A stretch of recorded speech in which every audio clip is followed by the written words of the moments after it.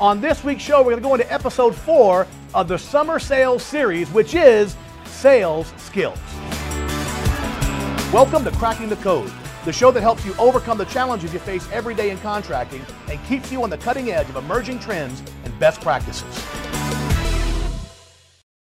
Welcome to the audio version of Cracking the Code. Now, this was originally a video show, so if you hear us talking about something related to an image or any other visual element, you can see what we're talking about by going over to egia.org/show and see what we're doing there in Cracking the Code. Thanks for listening. Let's get started. You know, folks, here's the reality. In the summertime, we all get really busy, and that's great because you start selling more systems, right? And very often, most of the time, we see close rates go up pretty dramatically. The problem is sometimes if the close rate goes higher because we're so busy, oftentimes our average ticket can go down. And you end up losing a lot of revenue that you should be making sure you lock up. So I want to share this video with you. It talks about getting back to some of the basics, about proactively dealing with objections so you can maintain your average ticket in the summertime just like you do in the other parts of the year. You want to maintain that high average close rate, but also a high average ticket.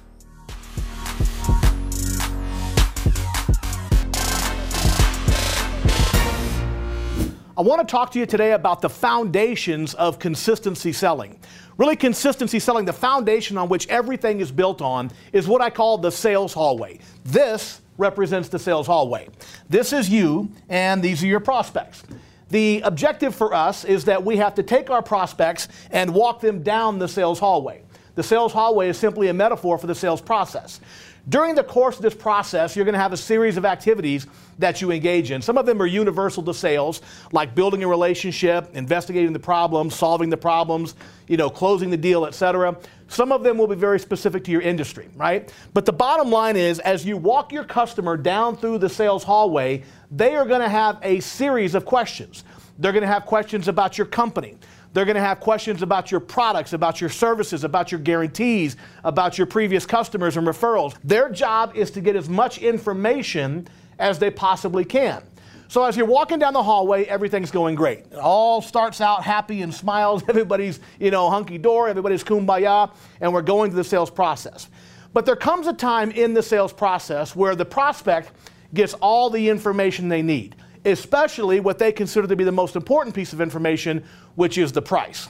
And then once your customer gets the price, then their face goes from these happy smiling faces, it goes to this, right? They freak out like, whoa, because it's always more expensive than they think. Once your customer, maybe they're really going to be surprised like that. Once your customer gets that final piece of information, which is the price, they are going to do the most natural thing on the planet, and that is to postpone the pain of making a purchasing decision. I mean, there's tons of research that demonstrates that there's an emotional reaction when we spend money. It actually hurts our brain emotionally the same way any emotional pain hurts us. So it's very natural for prospects when they get the price and they become shocked that they want to postpone the pain of making that purchase. So what do? Well, during the course of the process, it's very, very common for your prospects to leave little escape hatches in the sales hallway. That's what these are right here. They're little escape routes, what I call doors, to get out of the sales hallway. Now, stop and think about what the words are that your prospects use every single day to get out of the sales hallway to postpone the purchasing decision. You hear them every day. Number one, you'll hear something like, well, I want to think about it, right? Number two, it might be your price is too high. Number three is what I call 3 bids, basically talking to one of your competitors or 2 of your competitors. So we're just going to call that 3 bids. And then sometimes you're going to have something very unique to your industry, right? But these 3, I want to think about it, price, I want to talk to a competitor, and then whatever your specific situation is. These are all the things that people bring up to get out of the sales hallway. So when you get right here and you think everything's fine, that's you. I don't know if you can see it there, but you're still smiling, you're happy, and you say, hey, Mr. Customer, can we do the deal? Will you trust me with the project? Will you trust me with the business? They're going to bring up one of these excuses to get out of the hallway. All of a sudden, everything seems like it's going fine, and they're going to say, oh, that seems great, you're a great company, but, we have to think about it. Boom, they're out of the sales hallway. Or, that sounds great, but I really don't need life insurance. Boom, they're out of the hallway. That sounds great, but I got one of your competitors tomorrow I'm talking to. Boom, I got to get other bids, right? Or that sounds great, but your price is too high. The bottom line is that these are built-in, very well-rehearsed scripts that the prospect has to get out of the sales hallway.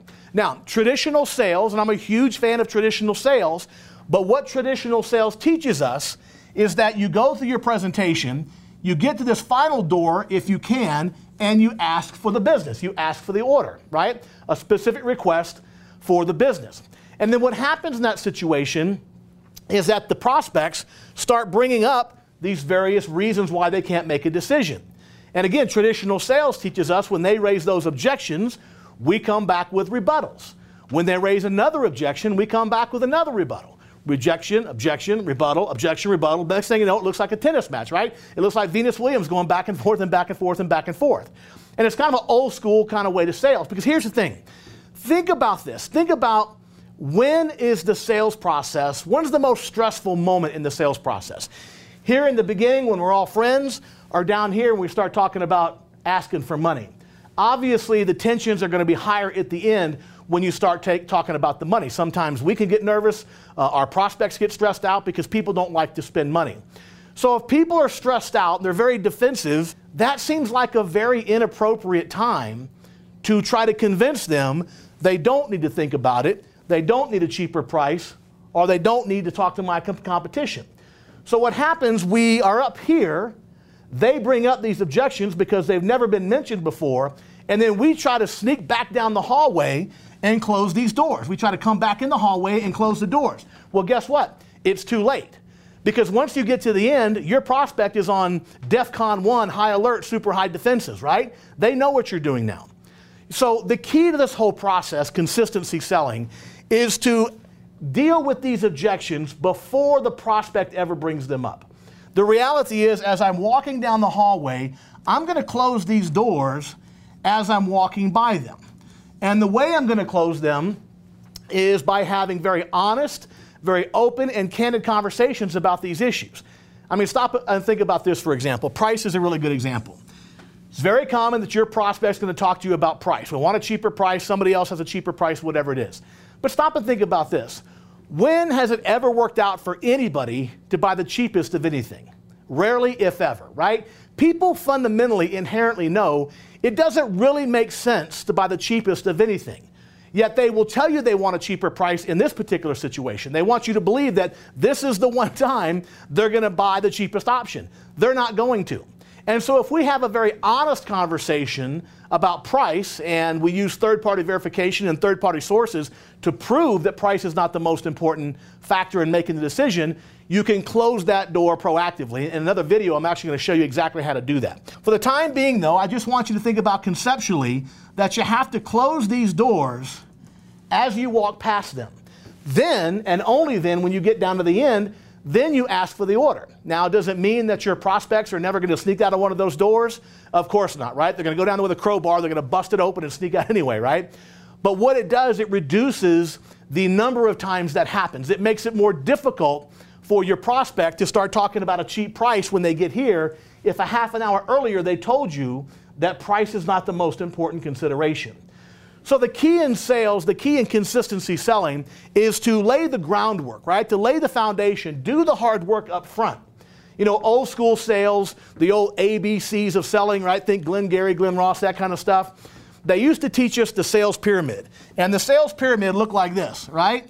And basically you spent 10% of your time, you know, acting like you're interested in them, and 90% of your time closing, closing, closing. Well, modern day sales is different, right? Your consumers are more sophisticated than ever. And so now that whole pyramid has kind of been turned on its head. We got to spend 90% of our time building relationship, building value, etc., and then only 10% of our time goes to closing. And there tends to be less what I call closing conflict if we take the time. Taking the time to build the relationship, investigate the problems, close the doors, all of those things first. Now, I want you to think about it this way. Your customers, your prospective customers, in many cases, they're like your young children. If you've ever had a young child that wakes up in the middle of the night and they get frightened by something they see in the closet. Now, really, you know it's just a pile of dirty clothes or a teddy bear or something, but they see the reflection from the street light through the window, and that teddy bear has little, button eyes, and they think it's a monster. And so at 2 o'clock in the morning, they wake up, Mommy, Daddy, there's a monster in the closet, right? Now, when your child gets scared and you come into their room at 2 o'clock in the morning, do you run in the room and try to frighten them even more? Do you come in and start saying, run for your life before it eats you, go, go, go, right? No, you try to calm your kid down, right? You turn the lights on, you walk over to the bedroom door, the closet door, and you open that door all the way, you turn the light on in the closet, and you show your child there's nothing to be afraid of. Once your little girl, little boy is convinced there's nothing to be afraid of, you turn the light off, you close the closet door, and you put them back to bed. Well, listen, that's the same way I'm going to treat my prospect, right? Because when they're walking down that hallway, in their mind, there are monsters behind these doors, things to be afraid of. Making a decision, in their estimation, often is something to be afraid of. So what we got to do is to treat them the same way we treat our kids. We take them by the hand, and we're going to have an honest conversation about these issues. I'm going to take my prospect by the hand, and I'm going to walk them over to the 3-bid door. Mr. and Mrs. Prospect, you're probably thinking about talking to a couple of my competitors about this purchase. Oh, yeah, we're going to talk to 3 companies. We're going to have an honest, open conversation about competitive bids. We're going to take the closet door, open it all the way, and as my papa used to say, we're going to shine some light on the subject. We're going to have an honest, transparent conversation about 3 bids and my competitors. Your customers don't really need 3 bids. They get 3 bids because that's what their grandfather and their father told them. What your customer really needs, your prospective customer, is they need you. They need one company who will have their back if there's a problem after the purchase. That's what they're really trying to do. Why do you get people 3 bids? They get 3 bids because they don't want to get ripped off. Your job is to make sure they understand that your company will take care of them come hell or high water, and they don't have to worry about getting ripped off. They're going to be treated fairly and honestly. So you got to have that open, honest conversation. At the end of that conversation, you're going to ask your prospect a question. Mr. and Mrs. Prospect, would you agree that if you had, 3 companies over here who would tell you anything to get their hands on your money, or you had my company over here that's a track record of taking care of customers and fulfilling their promises, which of those companies would you prefer? And when you tell the stories I'm going to teach you to tell, they're going to say, well, of course, I'd want the company that takes care of their customers. Boom. In that moment, I just closed that door. It becomes much more difficult for them now to try to sneak out of it later. I'm then going to take them by the hand and walk over to the price door. Mr. and Mrs. Prospect, you're probably thinking you want a cheap price. Let's have an honest, open conversation, a transparent conversation about cheap prices and low quality. I'm going to open that door all the way, turn the light on. We're going to have an honest conversation about price. When I'm convinced that my prospect is convinced that price is not the most important issue, I'm going to turn the light off and I'm going to close the door. I'm going to go systematically, step by step, and do that with every objection that I know is coming. Stop and think about it. You sell whatever you sell every single day. Your customers buy it every now and then. You know what the objections are. You know what they're going to say before they even know. You should always be prepared. You should never be caught flat-footed. So the whole concept of consistency selling is to identify what the objections are before you ever go on a sales call. And as you walk down that hallway, you're going to have conversations, open, honest conversations. You're going to tell some stories and ask some questions, and you're going to close those doors proactively. Then, and only then, you're going to go in and ask for the order. Now again, as I mentioned earlier, that doesn't mean some people aren't going to sneak back in here and pry that door open and exit. What it means is that it's more difficult for them to do that, and it begins to happen less and less frequently.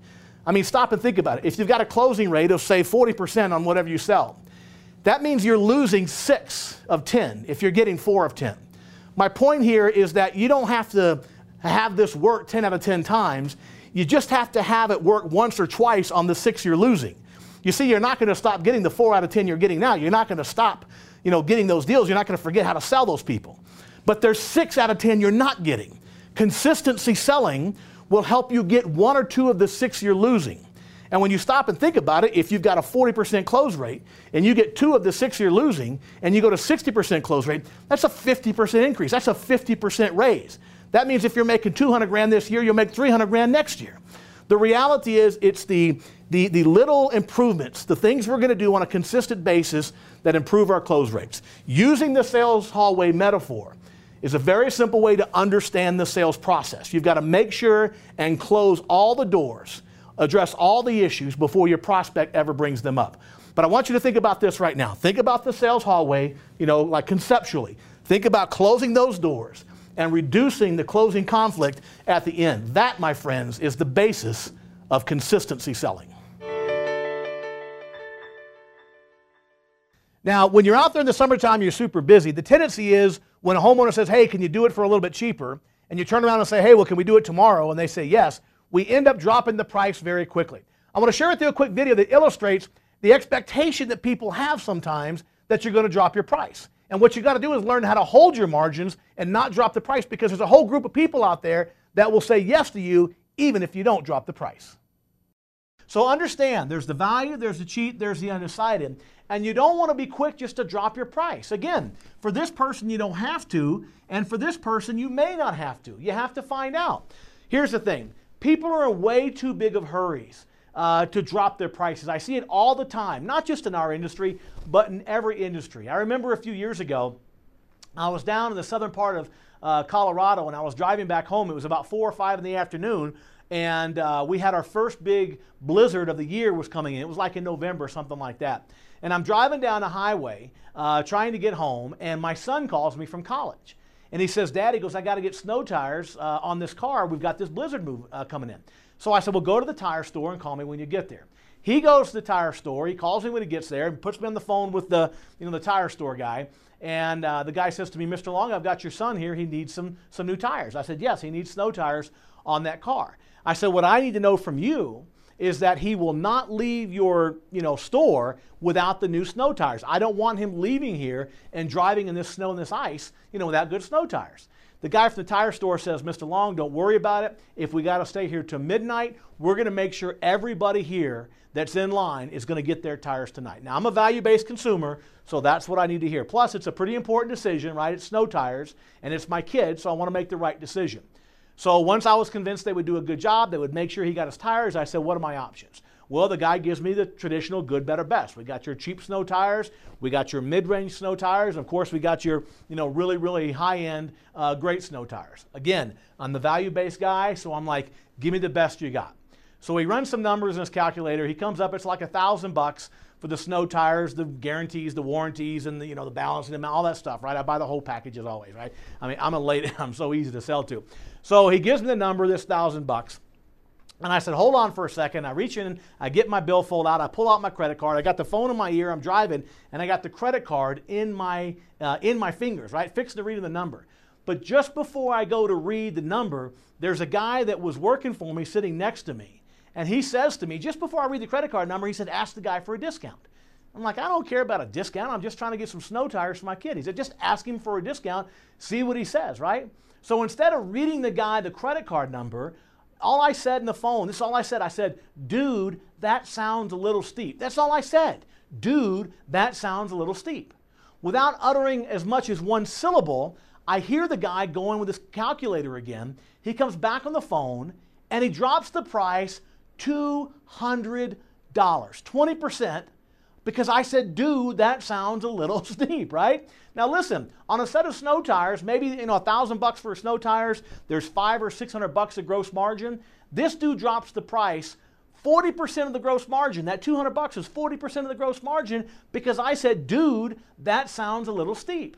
Now here's the crazy thing. This guy drops the price on a set of snow tires in the middle of a blizzard. It's pure insanity, right? So you have to be willing to probe a little bit. Don't drop the price too quickly. I mean, what do you suppose I would have said if the guy said, well, sir, I understand it may seem a little expensive, but we're going to be here till midnight tonight taking care of our customers. If you want to come back next summer when the weather's better, probably we can cut you a deal on some snow tires. What do you think I would have said?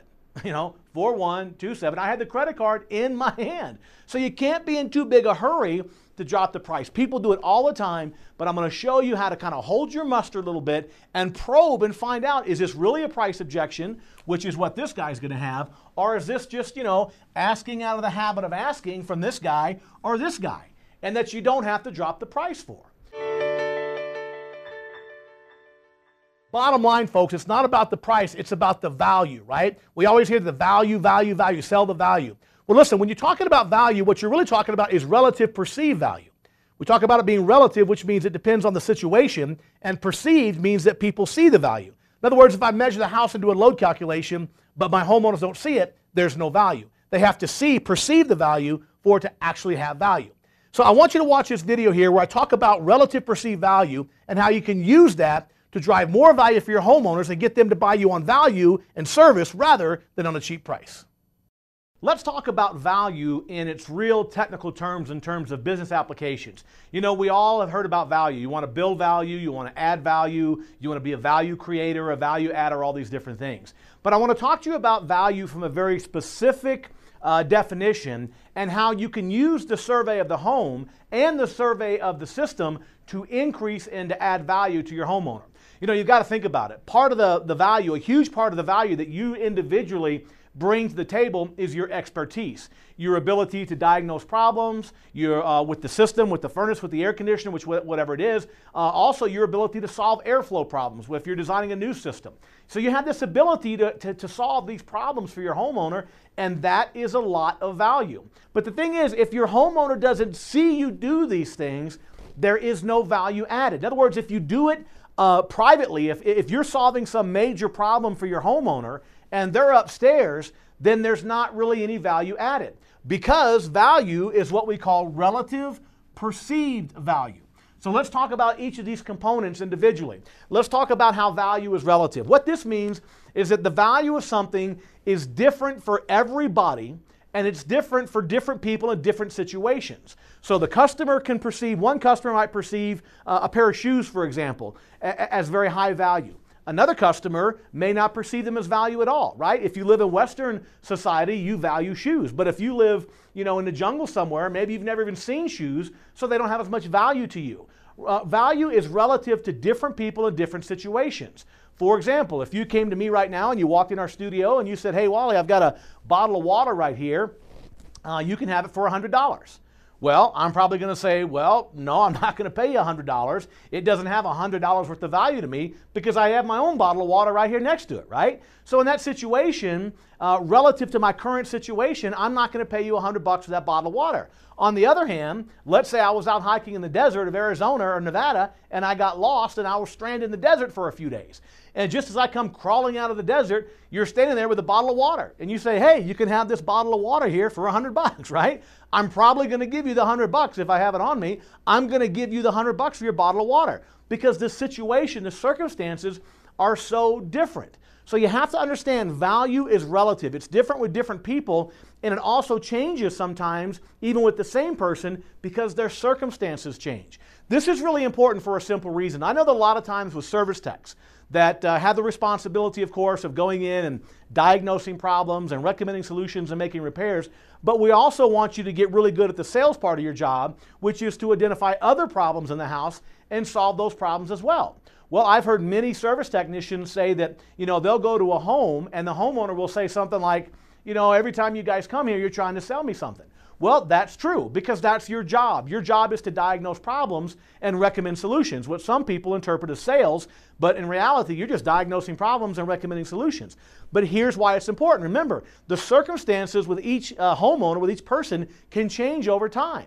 So in other words, you might go in and recommend an indoor air quality system on one call, and the homeowner say, "You know, I don't have any value. There's no value in that for me," right? Well, you might come back 6 months later and maybe the daughter has developed allergies, and so now all of a sudden when you bring up indoor air quality, all of a sudden the homeowner says, "Oh, as a matter of fact, my daughter just got diagnosed with allergies, whatever." And so all of a sudden his circumstances change, and because value is relative to that situation, now all of a sudden he might be more interested. So don't just assume because you offer an accessory or some product or service to a homeowner and they don't want it now, that doesn't mean they're not going to want it in 6 months. Again, I don't want your water right now, but if I'm stranded in the desert, I will want your water and probably will pay whatever you want for me to get it. So understand that value is relative. It's different with people and it's different depending on the circumstances.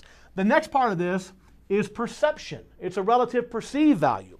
And by perceived, it means I have to know about it. I have to perceive it. I have to see it. This is why it's so important to get your homeowner involved in the survey of the system in the house. Because so much of the value that you're going to add is a reflection of what your homeowners see you doing. In other words, when they see you diagnose something, when they see you, solve a ductwork problem, when they see you do something, that adds value. Remember, we talked about earlier that, one of the big things in sales we have to do is to build trust. And you build trust through a combination of high character and high competency. Well, the high character is you keeping your word, doing the things that you say you're going to do, being honest with your customer. But the competency comes from the survey of the equipment in the house. This is where people get faith and trust in your competence to solve their problems. But again, they have to see you do it, because if they don't see it, they don't perceive it, it doesn't exist. So you can do something extraordinary for a homeowner, but if they don't see you do it, it has no value. You can't expect them just to know. So one of the things that's really important that you do is to get your homeowner involved with that process. Mr. and Mrs. Homeowner, I'm going to go check out the system now and survey the house. It's really helpful if you can accompany me during this process. And just start bringing them along with you. Get them involved in the process. You won't be able to 100% of the time, but you will be in many cases. And so you just got to play the probability and do the very best you can. I remember one time I was on a service call with a guy doing a ride-along. And we got to the house and knocked on the door. We were just there, by the way, for a maintenance call, just a routine maintenance. The guy had a maintenance contract. We knock on the door, and the technician introduces himself and says, hey, we're going to go ahead and take a look around. If we find any other problems in the house, is that something you would like us to bring to your attention? He was saying us because I was with him. And the homeowner turns to him and says, if you can do it in 30 seconds, right? Total jerk. If you can do it in 30 seconds, right? And then he turned around and walked away and left us standing in the doorway. As it turned out, the guy worked out of the house. His office was in the house, and he was very, very busy, right? So we went on about our business. We couldn't get him to go with us, but the technician went down and did the basic service. And then he looked around the house, and he found some other issues with a water heater. He found a plumbing issue. He was a plumber also. He found 2 or 3 other problems. So he went down to the homeowner, and he knocked on the office door, and he said, sir, if we could just take just a couple of minutes. I know you're really busy. I want to share with you a couple of the problems I found around the house that you wanted me to bring to your attention. Now, I can't do it in 30 seconds, but I'll do it as quickly as I can. Homeowner says, all right, let's go. The next thing I know, we spend an hour and a half with that homeowner walking around the house finding different problems, right? An hour and a half. The same guy who said we had 30 seconds, all of a sudden, once he got interested, once he found out what some of the problems were, then he got interested. He ends up spending an hour and a half with us talking with the technician about all these different problems. And he identified other problems that we overlooked, that we wouldn't even have known about. He goes, oh, by the way, I'm having this problem with, with this thing, with that thing. Next thing you know, we've got about $3,000 in minor HVAC and plumbing repairs on a $69 or $79 service call, right? $3,000. Because this technician took the time to get the homeowner involved in the process. The crazy thing was, by the time we ended up doing all the repairs, took another couple of hours or whatever, once the technician got finished and started talking to the homeowner at the very end to get the ticket paid, the homeowner starts breaking down and crying. Turns out he was on his way to a therapy appointment for psychotherapy for a dog that had just been killed by one of his other dogs. And he didn't know if he already lost one dog because the other dog killed it. Now he may have to put down his other dog. And he was so stressed out, and he ends up sharing these really, detailed personal parts of his life with us after we spent the time. So you've got to take the time to get people involved. Even when they don't want to, just say, listen, it'll just take a second. I want to share with you a few items that I saw. Some people will jump in with you and they want to be involved, and that's great. Sometimes you got to kind of pull them kicking and screaming. But once you get them involved in the process, you'll be amazed how their attitude can change. And here's the best part. We've all had the experience where you find additional repairs or additional accessories you want to talk to your homeowner about. Sometimes they can be a little bit sketchy, a little bit suspicious, like, was there really a problem here? Was there really a problem there? But if they're with you when you discover the problem, you have 100% credibility. In other words, if you're diagnosing something and you see, you got your amp meter on there and you see you got a high amperage on startup or something like that, you don't just have to go tell your homeowner, by the way, your motor's fixing to go out, because they might be a little bit, suspicious. But if they're right there with you and you're testing the startup amperage, the startup current, and then they see, the spike, you can say, you see that right there? That means there's something going on inside that motor and it's drawing too much amperage. So they see it, and all of a sudden when you recommend $800 or $1,000 for a new motor, guess what? They're going to know it's true. They were right there with you, right? Which, by the way, is probably going to lead to a whole new furnace. But my point is that there's so much credibility if you can get them involved in the diagnostic and the surveying process. And they will see everything you're talking about. So keep that in mind. When you're talking about value, you're talking about relative perceived value. It's relative, it's different for every customer, and it's different for every customer in every situation because customer circumstances change. And when their circumstances change, a lot of times what's important to them, what they value, can also change. And then keep in mind, it's about perception. They have to see you, get involved with your expertise, get involved with the survey of the system, the diagnostic of the system, measuring the house, because them seeing that is going to build additional value if they perceive it. If you do it secretly, they're never going to know. So keep that in mind. Get your homeowner involved in step 3. Survey the system, survey the home, and get them involved in that process. Let them see you work your magic. Let them see that you have high character and you have high competency. Those things are going to translate into more yeses, higher average tickets, and of course, higher income. Now here's the beautiful part. When you sell on value rather than a cheap price, it makes it a lot easier for you to deal with the price objection at the end. One of my favorite techniques is what I call dollarizing the value, or what Tom Hopkins would call reduce it to the ridiculous. What you do is you take that price difference and reduce it down to the weekly cost, right? So the average HVAC system is going to last 20 years. $1,000 over 20 years works out to $1 a week. So in this video, I want to share with you an example of how I dollarize the $8,000 price difference down to $8 a week. It's a very simple way to put things in perspective for your homeowner.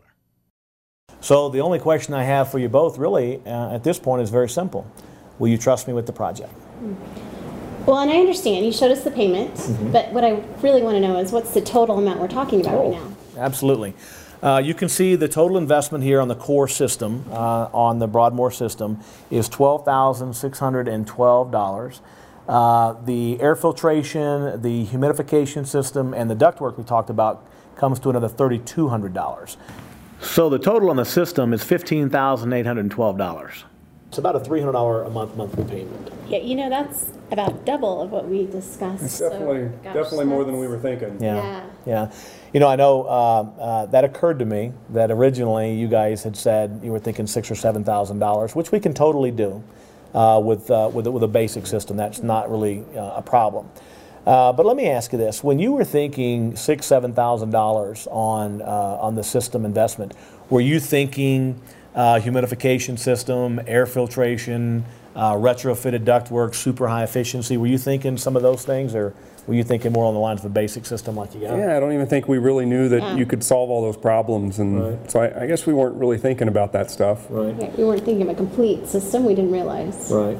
And obviously those things are going to make a big difference. And you know, the nicer the system, the more efficient the system, the more we do, it's going to drive obviously the ultimate investment. So let's say, for example, though, that you guys were thinking around $7,000. And what we're talking, and obviously on this type of system, is quite a bit more, about $8,000 more than what you guys were thinking. But let me ask you this: have you ever considered that over the life of a system, over the 20-year life of the system, that $8,000 works out to about $8 a week over the life of the system? Do you think that the additional ductwork and the comfort that would come from that, the humidification system, the air filtration, the super high efficiency, the reduction in the utility bills, and the environmental situation, do you think those things are worth $8 a week? I hadn't really thought about it like that. Yeah, we haven't. I didn't even think about it in the long run, I guess. You know, what I'd like to do, with your permission, is just to go ahead and run up the paperwork and earn your trust on this project. You willing to? Let's do it. Let's try. Okay. We're in. Okay, good. Now, folks, I want to remind you, if you're a member, you have access to all the archives. If you missed our first 3 sessions on this summer sales series, I strongly encourage you to go back and watch it, because you want to make sure you put all the pieces together to capitalize on the summer opportunities. Well, folks, that's our show for this week. I want to make sure that when you're out there with all the summertime opportunity, that you don't slip on the fundamentals, because you want to make sure and drive that high close rate, but you want to make sure and maintain your high average ticket. Don't get in a hurry. Don't drop the price. Sell on value. That's our show for this week. We'll see you next week right here. Same bat time, same bat channel. Until then, have a great week, everybody. Bye-bye for now.